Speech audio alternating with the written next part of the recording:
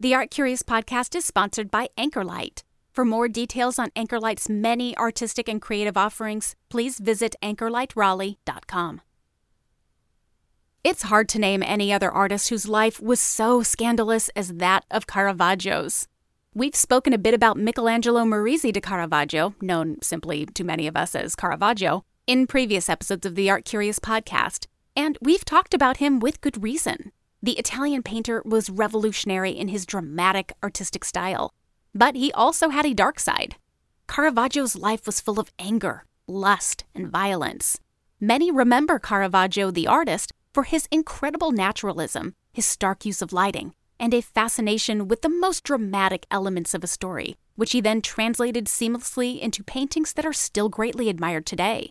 Caravaggio the man, on the other hand, has been remembered as violent, boastful, and angry, often carrying personal weapons without a permit, and it comes as little surprise then that Caravaggio, in a heated brawl, killed a man in 1606 and was forced to flee his home of Rome. His days in exile would not last long, though, as Caravaggio died just a few years later in 1610. But people have sometimes commented on the strange nature of Caravaggio's death, leading to a big question, fittingly dramatic for such a dramatic artist and man.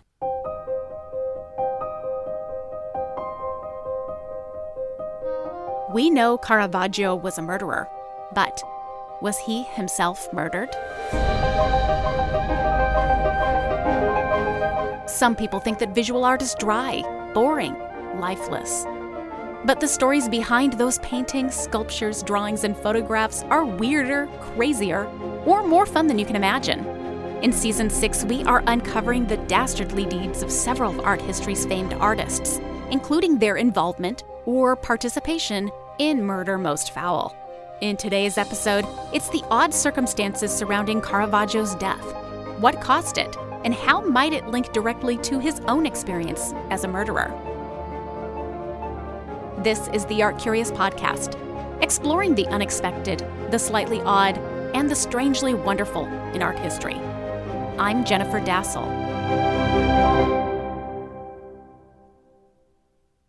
Born September 28, 1571, Caravaggio lived a tumultuous early life, which we discussed in episode 47 about his painting Young Sick Bacchus. Caravaggio was apparently scrappy at an early age. Much of that scrappiness was out of necessity. Though not much is known about his childhood, we do know that when he was only 6 years old, the bubonic plague hit his hometown and killed nearly everyone in his family, including his father, with whom he was very close. As writer Andrew Graham Dixon noted in his 2011 biography, Caravaggio, A Life Sacred and Profane, this was the formative moment of his life, the traumatic event that shaped his future. The loss of his father caused him to act out and to sabotage opportunities throughout his life, regardless of how good these moments could be for him. As Graham Dixon writes, quote, "It's almost like he cannot avoid transgressing. As soon as he's welcomed by authority, welcomed by the Pope, welcomed by the Knights of Malta, he has to do something to screw it up. It's almost like a fatal flaw." Unquote. Orphaned and penniless, Caravaggio took up with a group of painters and lived on the streets, doing what he could to make a living for himself. When he was 11 years old, Caravaggio moved to Milan and began a 4-year apprenticeship under the painter Simone Pietrasano, where he would have been able to become very familiar with the artistic treasures of Milan and the regional Lombard style of art, which favored a more natural form and simplicity. Fast forwarding a few years, and we find our man Caravaggio making another move. This time, in 1592, at the age of 21, he left Milan for Rome.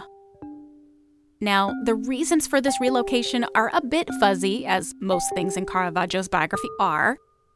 Many have mused that he ended up wounding a Milanese police officer, which certainly tracks with what we know about the artist's infamous violent streak. But Rome ended up being a good thing for Caravaggio, because it was there that this troubled artist would really make a name for himself, eventually becoming the most famous painter in Rome for a brief period. The city was desperate for new paintings to fill the many churches and palazzos that were being built at the time, and they needed a stylistic alternative to mannerism. That late Renaissance style that featured exaggerated proportions and this grandiose sense of artifice. It was Caravaggio's use of tenebrism, his theatrical use of light and dark, as well as his attention to detail and high level of naturalism that set him apart from the rest and skyrocketed him to the forefront of the art world.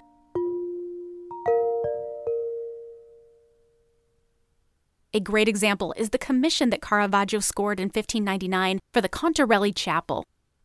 After years as a struggling artist, Caravaggio was contracted to decorate the chapel and produce two works, the Martyrdom of St. Matthew and the Calling of St. Matthew. Caravaggio painted these religious scenes with a supreme sense of drama and heightened with naturalistic details and modern contemporaneous clothes, as if these scenes from the life of St. Matthew were taking place on the streets of Rome during his own time, instead of some far-off past. The impact that this made on the contemporary viewer can't be understated.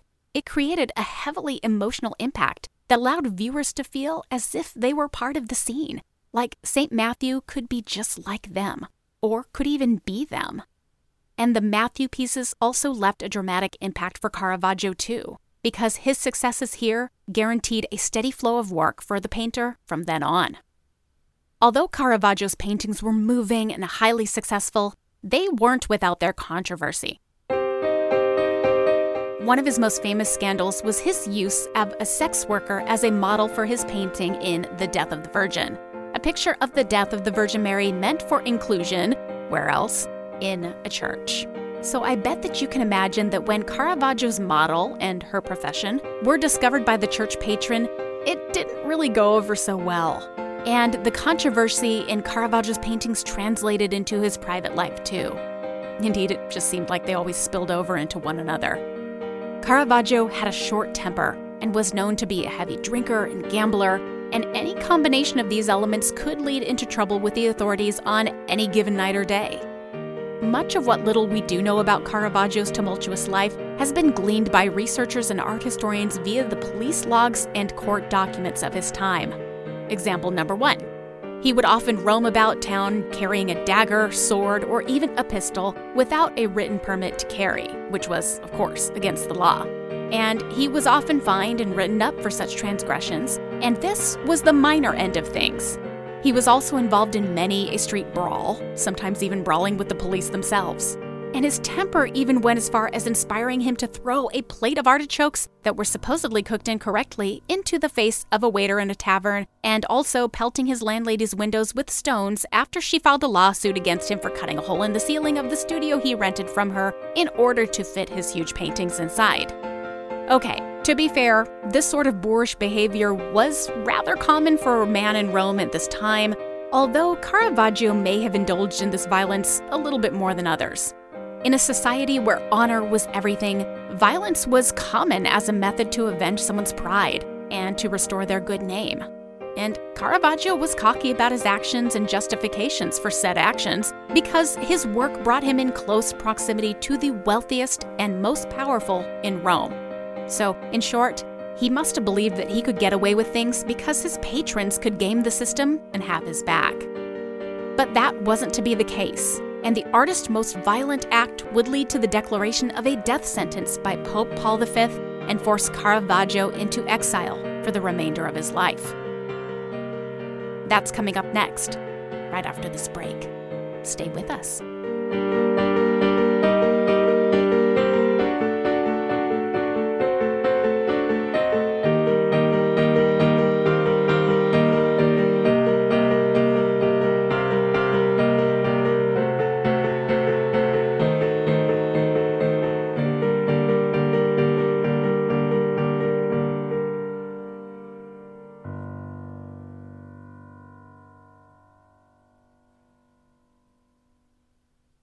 We all deserve to be able to further our knowledge, to keep learning, and that's what the Great Courses Plus is all about.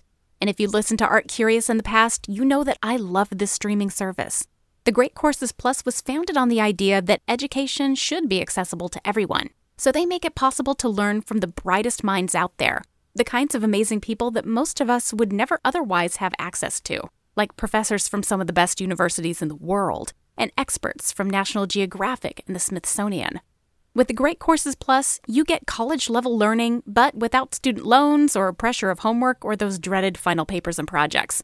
And better yet, no grades. You're learning just for the sake of learning, just for fun. And the Great Courses Plus app makes it possible for you to learn whichever way makes it most fun and easiest for you. You can watch or listen to lectures anytime. Right now, I recommend that you check out their course called A History of European Art. This course is a comprehensive look at European art from the beginning of Middle Ages and coming into the late 20th century, inspiring viewers to cultivate an understanding of art history as a whole and inspiring a look at art throughout time. For example, I loved learning how Michelangelo inspired Rodin, who in turn was a big inspiration to some of the minimalist sculptors of the 20th century who followed in his wake. Expand your mind. Sign up for the Great Courses Plus. Right now and for a limited time only, my listeners can get an entire month for free. Get started today by signing up through my exclusive URL.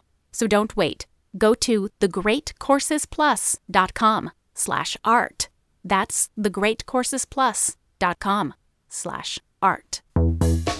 Backblaze is cloud storage that's astonishingly easy and low cost. It's unlimited computer backup for both Macs and PCs with no gimmicks or add-ons or gotchas for just $6 a month. With Backblaze, you can back up all your documents, music, photos, videos, drawings, projects, all of your data. And plus, you can restore files anywhere. Either directly download them off the website or restore by mail by purchasing a restore via hard drive, which will then be sent to you via overnight FedEx. After you restore, you can then return the hard drive within 30 days to Backblaze for a full refund. Backblaze also has mobile apps so that you are able to access your files on the go and from anywhere in the world. To date, there have been over 40 billion files restored through Backblaze, and you can get in on this access. Join in for a free, fully featured trial at backblaze.com/artcurious. You can go there, play with it, and start protecting yourself from potential bad times today. Visit backblaze.com/artcurious to receive a fully featured 15-day free trial and support our show at the same time. Seriously, back your stuff up. Go to backblaze.com/artcurious. There is a gorgeous, naturally occurring gemstone that is so rare that there's not enough of it on the planet to actually use it to craft a single piece of jewelry. What is this incredible substance? It's moissanite, the world's most brilliant gem and one of its rarest minerals. So rare that it has to be made rather than mined. So that's where Charles & Colvard comes in.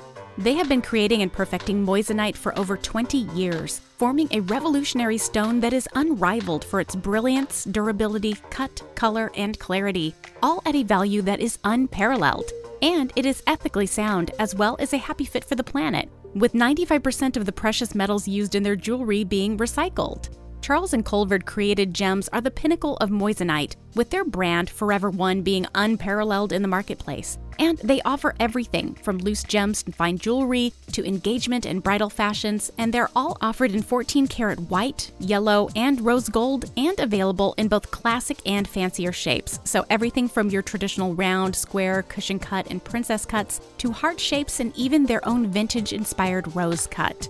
Now, let me tell you a little bit about my incredible moissanite solitaire earrings. Like all of Charles & Colvard's jewelry, their earrings are double refractive so that they are more sparkling and more brilliant than any other pair of earrings I have ever owned. And the compliments just won't stop coming. I love these earrings. And lots of other people do too, with Charles & Colvard products being seen in Refinery 29, Pop Sugar, How They Asked, She Finds, Town & Country, and Bridal Guide. Learn more and get 20% off with our special listener offer at charlesandcolvard.com/artcurious. Again, that's Charles and Colvard, COLVARD.com/artcurious. Welcome back to Art Curious. May 29, 1606 proved to be a turning point in the life of Caravaggio. On that day, he met a temperamental man by the name of Ranuccio Tommasoni, a nasty piece of work, practically as well known for street brawling as Caravaggio himself, and rumored in some places to make his living as a pimp. To make matters worse, Tommasoni had strong familial connections to some powerful gangs in the city. And yes, 17th century Rome was rife with gang warfare. So things weren't looking great to begin with. The meeting between Caravaggio and Tommasoni was allegedly meant to settle a wager on a tennis match. The original story goes that Caravaggio lashed out after this tennis match and killed Tomassoni in a fit of rage. So, like poor sportsmanship taken to the utter extreme. However, it turns out that this might be a totally incorrect explanation for the events that unraveled that day. So, quick backstory. The primary source for the traditional tale of Caravaggio's descent into murderous rage comes from a single man, a fellow painter turned art historian named Giovanni Baglioni. And who was Baglioni's sworn enemy? One guess. Caravaggio. So this strange tale of tennis gone wrong must be read with this important detail in mind. And what's more, in recent decades, new archival discoveries have shed light on this event, transforming it into a slightly different story of honor and redemption.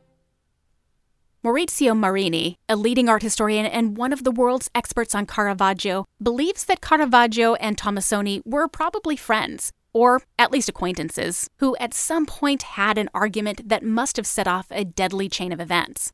Sure, a tennis match may have been involved, this part may actually have been true, but Marini believes that the match was actually a precursor to a good old-fashioned duel. But just what the duel was over and why death was the ultimate goal of this argument is up for interpretation. Marini might have an answer to the questions, though, and it comes with the help of another art historian, a Vatican scholar named Monsignor Sandro Corradini. Corradini examined the surviving historical documents that recorded the details of Tomassoni's fatal injuries, as written by a barber/surgeon who examined his corpse. The document, Corradini notes, concludes that Tomassoni bled to death through the femoral artery in his groin, having been floored during the duel. From this evidence, Corradini believes that Caravaggio must have pinned Tomassoni to the ground and then made a rather clumsy attempt to castrate him. A swashbuckler Caravaggio was not. Tomassoni most likely moved just as Caravaggio stabbed him, and instead of being castrated, his femoral artery was severed, and so Tomassoni died quickly after. Now, the reasons for the conclusion of castration are based not only on the position of Tomassoni's wound, but also based on Roman street fighting tradition. So, believe it or not, the location of wounds in Roman duels had specific meanings, usually based on location as a sign of a wrongdoer's deeds and punishment, as well as a nice severe warning to other potential wrongdoers. For example, if a man insulted another man's reputation, he might have his face cut in a duel. But if a man insulted or assaulted a man's lover or wife, he would get his penis cut off. Given this tradition, it seems that Caravaggio may not have just lashed out after a game of tennis gone poorly, but that he was avenging the honor of a woman in his life in a way that was utterly in keeping with the culture of his day. So who was this woman that caused such tension between Tomassoni and Caravaggio? Marini has a theory. He believes this woman to be Philide Melandroni, a sex worker involved with both men. Caravaggio met Melandroni when he was commissioned to paint a portrait of her for one of her other clients, an Italian nobleman. Portrait of a Courtesan, also known as Portrait of Philide, now sadly destroyed, is a soft, sensual, and beautiful portrait created with care, with Philide's dark hair piled luxuriously upon her head and her hands holding a small bouquet of flowers to her breast. She's lovely, and she was apparently one of the most popular and successful courtesans of all of Rome. So it's not difficult to imagine that Caravaggio may have fallen for her charms, as so many others did. In fact, he was so taken with Melandroni that he used her as a model for numerous saintly women in his paintings, including but not limited to St. Catherine, Mary Magdalene, and Judith, the Old Testament heroine who beheaded the dreaded Assyrian general Holofernes. Caravaggio using a sex worker as a model wasn't new or shocking, because lots of people did it, and Caravaggio had obviously done it before and would do it again, as with his famous painting The Death of the Virgin. But his relationship, possibly more than platonic, with Philide Melandroni may have been an especially fraught one, because Tomassoni may not have been her lover too, but chances are good that he was also her pimp. Would Caravaggio and Tomassoni fight over the affections of a woman whose job it is to sleep with others? It kinda comes with the territory, so I'm not quite sure on that. But art historian Andrew Graham Dixon has an alternative theory as to the identification of Caravaggio's mystery woman that makes a little more sense and that connects more closely to both the artist and to Tomassoni. In his BBC documentary, Who Killed Caravaggio?, Graham Dixon presents archival evidence that both men had supporters who attended to them during their duel, which was another fighting tradition. But the identities of Tomassini's supporters is interesting. He chose to bring along his brother as well as his two brothers-in-law, his wife's brothers, as his seconds. Now, this was curious to Andrew Graham Dixon, who questioned why Tomassoni's wife's family would be present at a duel regarding a sex worker, when he could have easily just chosen any other man to back him up. Friends, other pimps, so forth. For Andrew Graham Dixon, this brought the Fili di Melandroni theory into question, as well as the whole reason for the duel. What if it wasn't just about avenging the honor of one woman, but the honor of an entire family instead? Could Caravaggio have been sleeping with Tomassoni's wife, and could Tomassoni's family be seeking vengeance? Andrew Graham Dixon certainly thinks that this is so, and he even theorizes that Tomassoni's wife actually gave birth later to Caravaggio's love child. But naturally, this is all speculation, so we can never know for sure. But what we do know is what happened after. Caravaggio fled Rome almost immediately after the duel, condemned as an outlaw by Pope Paul V himself, who issued something called a bando capitale sentence against the artist, which effectively granted permission to anyone within any papal territory to kill Caravaggio. Upon presenting his severed head to the Pope as proof of the artist's execution, a tidy reward would certainly have been waiting. So with who knows how many self-assigned foot soldiers on his tail, Caravaggio escaped, possibly to Florence and Modena, before ensconcing himself in Naples, where he lived for 9 months before moving on to the island of Malta, just south of Sicily and to the southwest of Italy's boot. Like many a detail in Caravaggio's life story, the exact reasons for the move to Malta aren't totally known, though some have theorized that he probably hoped to gain admission to the military order of the Knights of Malta, officially known as the Sovereign Military Hospitaller Order of St. John of Jerusalem. Boy, that's a mouthful. Malta was ruled and protected by this famous military order, and thus his acceptance into the order in 1608 may have, in his mind, provided ample protection from his enemies. A related tangent here. Records exist to show that Caravaggio essentially bought his way into the Knights of Malta via the presentation of a work of art. His painting, The Beheading of St. John the Baptist, which is found today in Valletta, the capital of Malta. Now, this image isn't quite as frightening at first glance as Caravaggio's Judith beheading Holofernes, for example, but it's pretty shocking upon closer look. The executioner has been cutting John's throat with a sword, but he then reaches behind his back to pull out a sharp, short dagger from its sheath, letting us know that John is not yet dead and that his decapitation is not due to be swift, but instead slow, sawing, and thus extraordinarily painful. And in the single instance of it in his entire career, the blood pooling from John's wounds drips down to form the artist's signature. It is the only work Caravaggio is ever known to have signed. Some have thus noted that there's a personal significance to this painting, and that its delivery to the Knights of Malta could have been a sign of gratitude for salvation from what Caravaggio must have seen as a similar fate. Getting the backing of the Knights of Malta was a good plan in theory. But of course, just because Caravaggio moved up and on to Malta doesn't mean that he wasn't the same violent person he had always been. And only months after his induction into the knighthood, he found himself in prison for assault, injuring none other than a fellow knight. Naturally, this whole incident didn't go over well with the Knights of Malta, who expelled him from their order due to his, quote, foul and rotten countenance, unquote. And thus, Caravaggio made another set of enemies, and when he escaped from prison in Malta, and yep, he really did make a break for it, he then continued his hectic existence of hopping from place to place to seek refuge, but still painting all the while wherever he landed for any period of time. If the facts regarding Caravaggio's time in Malta are scant, the final year and a half of his life are really muddled by time.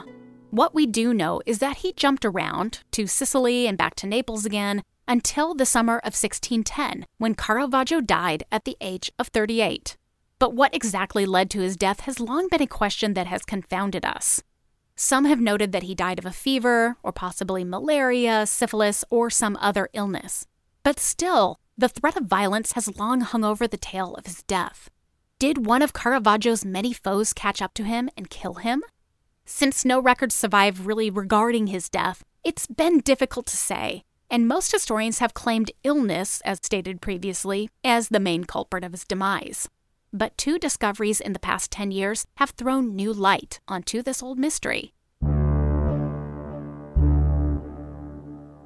In 2010, a group of Italian scientists announced that they believed they had located the bones of Caravaggio, which were long lost and thought for many years to have been abandoned and even dumped into the ocean. After following a document trail that led them to a cemetery in the city of Porto Ercole, the group found a set of bones that, with DNA extraction and carbon dating, was a close enough match to the artist's known details of height and weight that the scientists declared their identification as 85% certain, which, is a solid B average. But it's all we've got so far, so I am willing to roll with it. One of the other interesting things discovered in that 2010 analysis was that the probable bones of Caravaggio contained high levels of lead, which is a wonderful identifier of artists throughout time, and before health warnings and all that. Because Caravaggio, like many other artists before and after him, used lead-based paints and probably wasn't too careful with his pigments or his brushes, and that could lead to a little thing called lead poisoning. In some cases, like in that of Vincent van Gogh, lead poisoning could lead to madness, which could explain any number of Caravaggio's erratic outbursts. But in other extreme situations, lead poisoning can lead directly to death. And so the scientists determined that lead poisoning, perhaps in conjunction with other elements such as infections or sunstroke, was most likely what led to the artist's demise.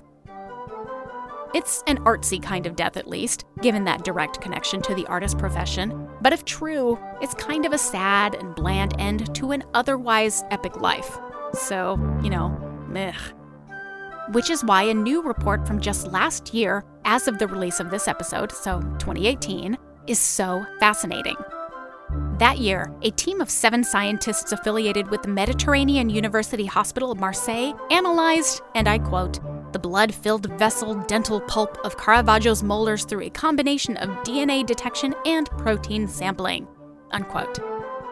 Their goal? To get down to the nitty-gritty on all of these rumors surrounding Caravaggio's death. So they tested the dental pulp for evidence of 3 diseases or infections: syphilis, malaria, and brucellosis, which is an infection also briefly mentioned as a possible cause of the artist's death, and one that we mentioned briefly earlier in episode 47 of this show. But the tests showed no evidence of any of these illnesses. What they did find, though, was curious. It was proof that Caravaggio died of sepsis, or blood infection, that was triggered by golden staph, a common bacterium found on people and tolerated in small doses, but one that can lead to serious illness or even death if not treated. What's so interesting about this conclusion is that it lines up with the long-suspected theory that Caravaggio died from an attack on his life. Scholar Andrew Graham Dixon has claimed that years of painstaking research has led him to reconsider an incident in Caravaggio's late life during his final days in Naples. There, Graham Dixon believes that the artist was attacked by none other than the same knight that Caravaggio had maimed in Malta, with the knight possibly seeking vengeance for his assault. Caravaggio was badly injured with several sword slashes, according to Graham Dixon. And while it is a possible miracle that the artist walked away without being killed, it looks like it was only a matter of time before the Reaper ended up coming after him. On his way back to Rome, possibly to seek penance for his crime of murdering Ranuccio Tomassoni, Caravaggio succumbed to a staph infection from his attack and died, finally buried in Porto Ercole. It still all may be speculation, but it is speculation brought on by scientific study and the best possible reading of an enigmatic artist's life. And so that's pretty great.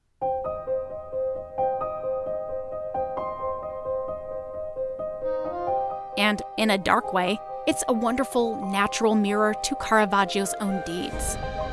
a man who was a murderer who may have himself been killed in yet another bloody altercation.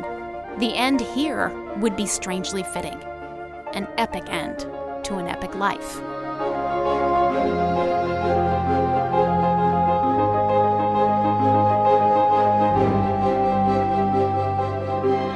Thank you for listening to the Art Curious podcast. This episode was written, produced, and narrated by me, Jennifer Dassel, with additional research help by Raven Todd Da Silva. Our theme music is by Alex Davis at alexdavismusic.com. Our logo is by Dave Rainey at daverainydesign.com. And social media help is by Emily Crockett and Caroline Holler. Our production and editorial services are provided by Kabunki. Video, content, ideas. Learn more at kabononki.com. And additional editing help is by Hannah Roberts. The Art Curious podcast is sponsored primarily by Anchorlight. Anchorlight is a creative space founded with the intent of fostering artists, designers, and craftspeople at varying stages of their development. Home to artist studios, residency opportunities, and exhibition space, Anchorlight encourages mentorship and the cross-pollination of skills among artists in the Triangle. Please visit anchorlightraleigh.com. The Art Curious podcast is also fiscally sponsored by VAE Raleigh, a 501c3 nonprofit creativity incubator.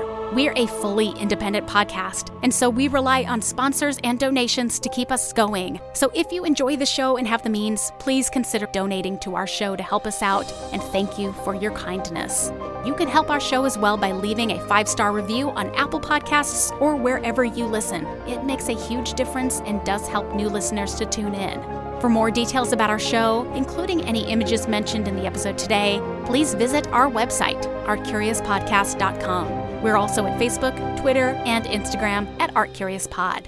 Check back in 2 weeks as we continue to explore the unexpected, the slightly odd, and the strangely wonderful in the true crime realm of art history.